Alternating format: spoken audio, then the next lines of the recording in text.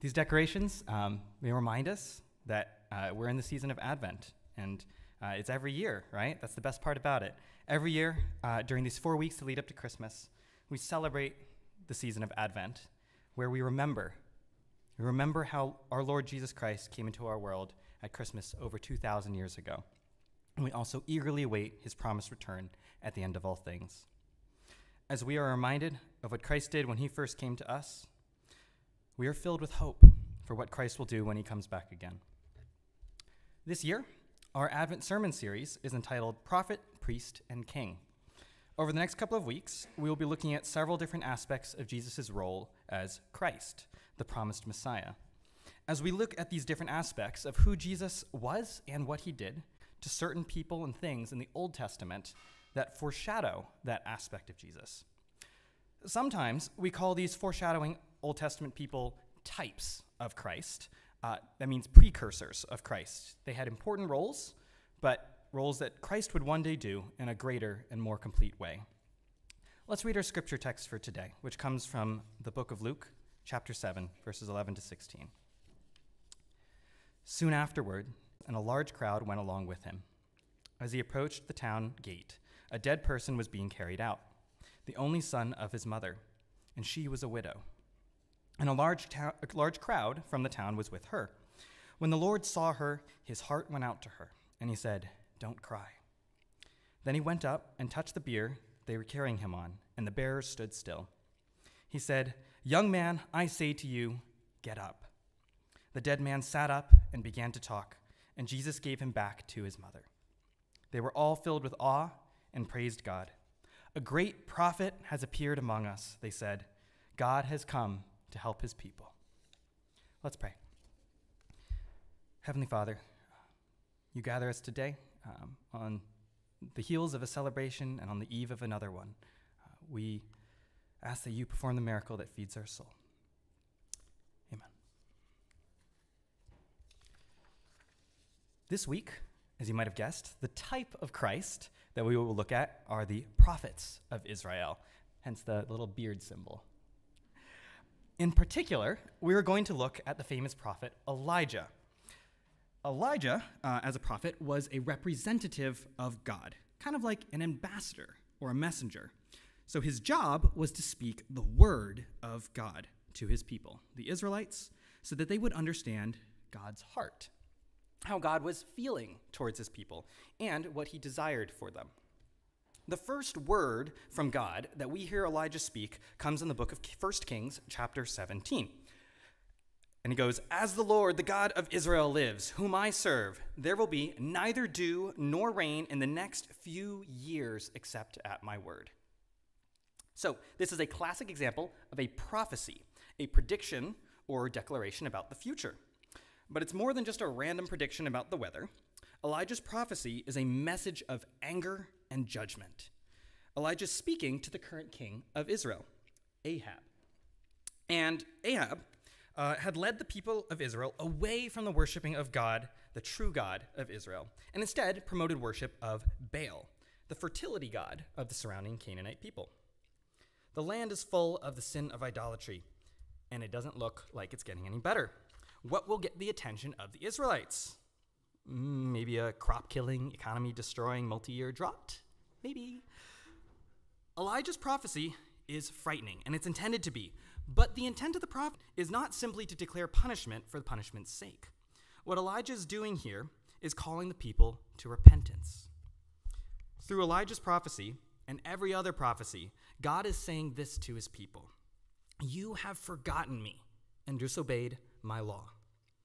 This Baal, this whatever you are worshiping instead, who you try so hard to please, so he will bring rain to your crops, he cannot help you. No idol can. You need my help. So return to me, and I will help you. Alas, Elijah's words seem to fall upon deaf ears. While the land dries up and dies, King Ahab and the Israelites continue to sin and worship Baal. So eventually, Elijah calls for a showdown with Ahab. They meet on Mount Carmel, along with 450 false prophets of Baal and people from all over Israel. So Elijah went before the people, and he said, How long will you waver between two opinions? If the Lord is God, follow him. But if Baal is God, follow him." But the people said nothing. Then Elijah said to them, "Get 2 bulls for us. Let Baal's prophets choose one for themselves, but not set fire to it. I will prepare the other, but not set fire to it. Then you call on the name of your God, and I will call on the name of the Lord. The God who answers by fire, he is God." So from sunrise to sunset, the 450 false prophets of Baal, they dance and sing and chant and cut themselves with swords. Thank you. I'm quite loud, aren't I? And not a spark, right? They're there all day, and they're tired, and they sit down, and it's Elijah's turn. And so at the time of the sacrifice, the prophet Elijah stepped forward and prayed, "The Lord God of Abraham, Isaac, and Israel, let it be known today that you are God in Israel. Answer me, Lord, answer me, so that these people will know that you, Lord, are God, and that you are turning their hearts back again." Then the fire of the Lord fell and burned up the sacrifice, the wood, the stones, and the soil. And when all the people saw this, they fell prostrate and cried, "The Lord, he is God. The Lord, he is God." Elijah's miracle of fire from heaven sends a message loud and clear. The Lord, he is powerful. The Lord, he is here. He is not absent. He is present. He is not apathetic towards his people, but his heart beats passionately for them. And for one glorious moment of heavenly fire, God was not only heard through the lips of a prophet, but seen and felt and known by all of Israel there on the mountain, as if God was right there with them on the peak, his presence with them. But the moment does not last. Elijah does more prophecies and more miracles, but the Israelites and their kings slide back into idol worship again. Dozens of other prophets follow in Elijah's footsteps. There are more dire prophecies and terrible disasters and terrifying miracles, each time calling Israel to repentance. But every time, the Israelites quickly forget God again. Eventually, after hundreds of years of the same thing over and over and over again, Israel's prophets, they just stop appearing. No more. No more prophets, no more prophecies, no more miracles, and no one to speak God's word to the people, to be God's representative or ambassador. 500 years, and the people of Israel begin to wonder in that time, where is God? Has he given up on us? Have we messed up? Maybe just one too many times. We know something of how Israel might have felt during those 500 years, don't we? We have heard God's call to repentance too. So we try to read our Bibles and to pray regularly.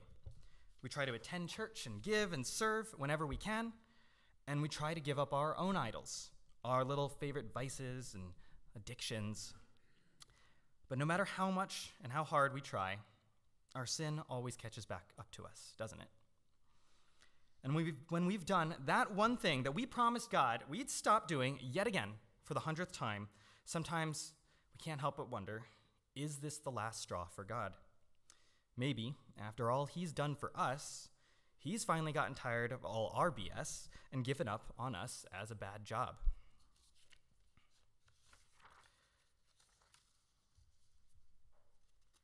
There's another character in the story of Elijah who we might relate to on a more personal level. She's a poor widow in a small town called Zarephath, who houses Elijah during the drought.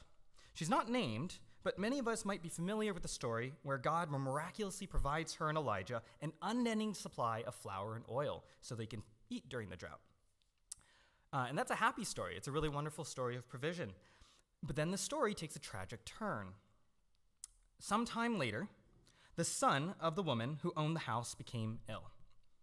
He grew worse and worse and finally stopped breathing. She said to Elijah, "What have you against me, man of God? Did you come to remind me of my sin and to kill my son?" Does the widow's sorrow and rage feel familiar to you? Is there something in your life that makes you feel like God has something against you? Maybe someone in your family has passed away unexpectedly. Maybe your marriage is falling apart. Maybe your career dreams have been crushed. And maybe that depression or the anxiety just never stops coming back. And maybe that sorrow and rage mixes in with a nagging, sinking feeling that God is just giving us what we deserve, right? I've taken everything good that God has given me, and I just sin, and I sin, and I sin. And when our lives start to crumble, it feels like God is just reminding us of that sin, isn't he? Just shoving it back in our faces. My son Luke, who's playing over there in the nursery, he's 3, so he's too young to have experienced a real tragedy yet. But sometimes painful things do happen to him. A few weeks ago, Michelle was away at the Tuscarora Women's Conference with a bunch of you for the day, and so it's up to me to make him lunch. And while he was eating at the kitchen table, I step out of the room for 30 seconds, and then I hear 2 sounds that every parent knows too well: a loud thud, followed by a piercing cry. And you can probably guess what happened. Luke had stood up on the chair, turned around, leaned forward on the back of the chair, and the whole thing just tipped over, and his fingers were right underneath of the back of the chair when he hit the floor. So I run back to find Luke sitting on the back of the tipped over chair. He's sobbing, and 2 of his fingers, they're squished, they're purple, they're swollen. And I'm not proud of this, but before I even got back to the kitchen to see what happened, my first thought was not, oh gosh, I hope my son is okay. I hope he's okay. No, my first thought was, kiddo, I told you 1,000,000 times to not stand on the chair. Right? And I promise I comfort him afterwards, but I did say that too. I did say the chair thing. When terrible things happen to us, right, we might think that God thinks and feels the same way that I reacted to my son, right? Well, guess you're just getting what you deserve, you disobedient little punk, right? But that's not how God responds to this widow, right? When the widow says, "Did you come to just remind me of my sin and kill my son?" Elijah does not tell her what sin she has committed that makes her deserve her son's death. No, instead, he says this: "Give me your son." He took her from her arms, carried him to the upper room where he was staying, and laid him on the bed. Then he stretched himself out over the boy 3 times and cried out to the Lord, "Lord, my God, let this boy's life return to him." And the Lord heard Elijah's cry, and the boy's life returned to him, and he lived. Elijah picked up the child and carried him down from the room into the house. He gave him to his mother, and he said, "Look, your son is alive." And then the woman said to Elijah, "Now I know that you are a man of God, and that the word of the Lord from your mouth is the truth." As Elijah gives the boy back to his mother, God is speaking not just words to the widow's ears, but directly to her heart. He says, "I have seen your pain. I am here. I will help you. I will love you, and I will restore things to the way they should be. And I will wipe every tear from your eyes." Despite having a prophet living in her home for months, years, the widow truly hears God's word for the first time. She can finally see God's heart. It's not a heart that delights in punishment, but a heart that goes out to the broken and the hurting. Nearly 1,000 years later, Jesus is coming to a small town called Nain. And as he approaches, he encounters a funeral procession for the only son of a poor widow. When the Lord saw her, his heart went out to her, and he said, "Don't cry." Then he went up and touched the bier they were carrying him on, and he said, "Young man, I say to you, get up." And the dead man sat up and began to talk, and Jesus gave him back to his mother. Did you catch it that time we read it? The Gospel of Luke uses the exact same phrase as the book of Kings. And Jesus gave him back to his mother. To be completely honest, this is not a Jesus story I remembered at all until I was starting to write this sermon. Nor had I ever drawn the connection between what Elijah does for the widow at Zarephath to what Jesus is doing here for the widow at Nain. But those parallels, they were not lost on the crowd that was around Jesus and the widow. They knew all the old stories about Elijah and the prophets, and this is how they responded when they saw what Jesus had done. They were all filled with awe and praised God. "A great prophet has appeared among us," they said. "God has come to help his people." The more the crowds look at Jesus and more they see what he does and hear what he says, the more they see Elijah. Look, he speaks judgment against the hypocritical religious rulers, just like Elijah prophesied against King Ahab. Look, he multiplies loaves of bread and fish to feed the people, like Elijah multiplied the flour and the oil for the widow. So people start to wonder, who's Jesus? Who is this guy?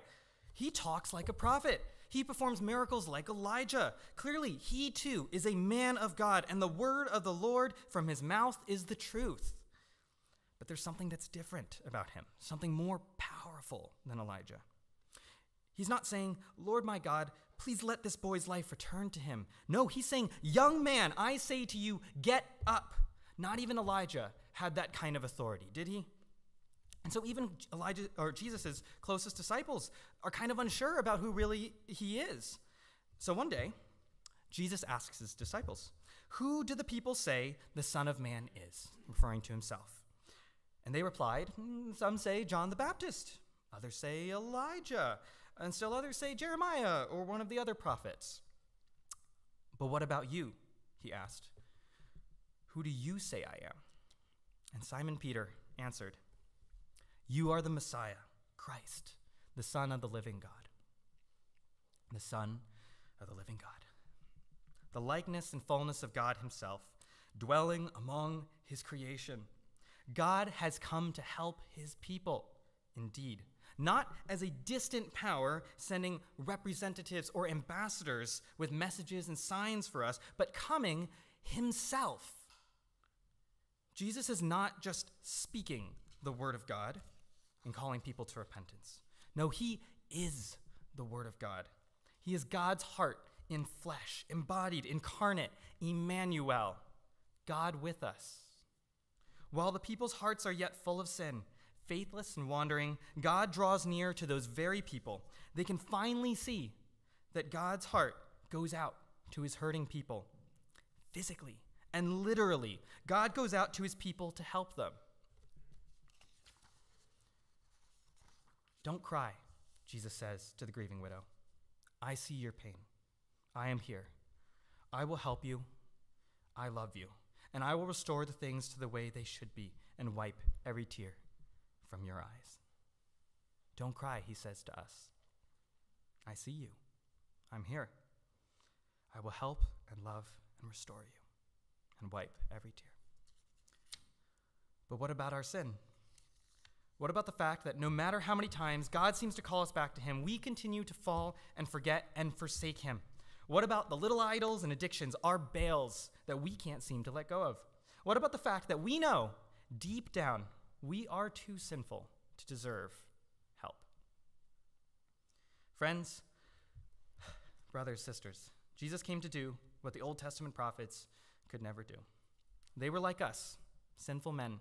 The prophets could call us to repentance, but they could not kill our sin. But Jesus, he was sinless. He was the perfection of God, and yet man. And so, as Elijah once faced off with 450 false prophets of Baal on Mount Carmel, Jesus ascended the mountain of Calvary to declare a showdown with the sin of the entire world. God took all of his burning, fiery, righteous wrath against the sin of mankind, and instead of pouring it out on us, he poured it out on a single sacrifice, Jesus. Why? So that each of us, though we're still sinful and deserving of the fullness of God's wrath, we could instead experience the fullness of God's love, as if we were Christ Jesus himself. In the prophetic words of Christ himself, "For God so loved the world that he gave his one and only Son, that whoever believes in him shall not perish, but have eternal life." All the judgment that our sinful hearts deserved, God's own heart bore it instead. Jesus died in our place, so that through faith in him, through trusting in Jesus to be the righteousness we could never be, we may experience life.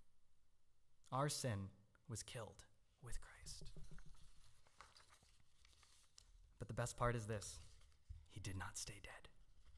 No, 3 days later, Jesus' greatest prophecy came true about himself, that he would rise again from the grave and defeat death for all time. And so as the Word made flesh was resurrected, alive again, God's word was spoken with more clarity and power than had ever been before. The Lord, he is powerful. The Lord, he is here. God is not dead, but alive. God has not given up on his people, but his heart beats and beats and beats with compassion for his people. And for the rest of history, God's word will not be merely heard from the lips of human prophets, but will be seen and felt and known by those who believe in Jesus Christ. God himself has come to be with you and with me. Emmanuel, God with us. As we close here, I want to share one final thing about Jesus and Elijah. There were way too many cool things that I wanted to pack into the sermon, and Pastor Dan was like, yo, man, you can't preach for an hour. But one of the reasons Elijah was such a famous prophet was how he left the earth. He didn't die. He was swept up to heaven in a fiery whirlwind. And his own disciples could never find his body, though they tried. The final pages of the Old Testament contain a prophecy that Elijah will return in the final days. Jesus, after he was resurrected, also ascended into heaven, didn't he? But he too promised to return at the end of all things. Through Advent, we remember how our Lord Christ Jesus came into our world once. And as we are reminded of what Christ did when he first came to us, we are filled with hope for what Christ will do when he comes back again. Revelation 21 tells us what we can look forward to. He will wipe every tear from their eyes. There will be no more death or mourning or crying or pain, for the old order of things has passed away. Amen. Lord Jesus, come back soon.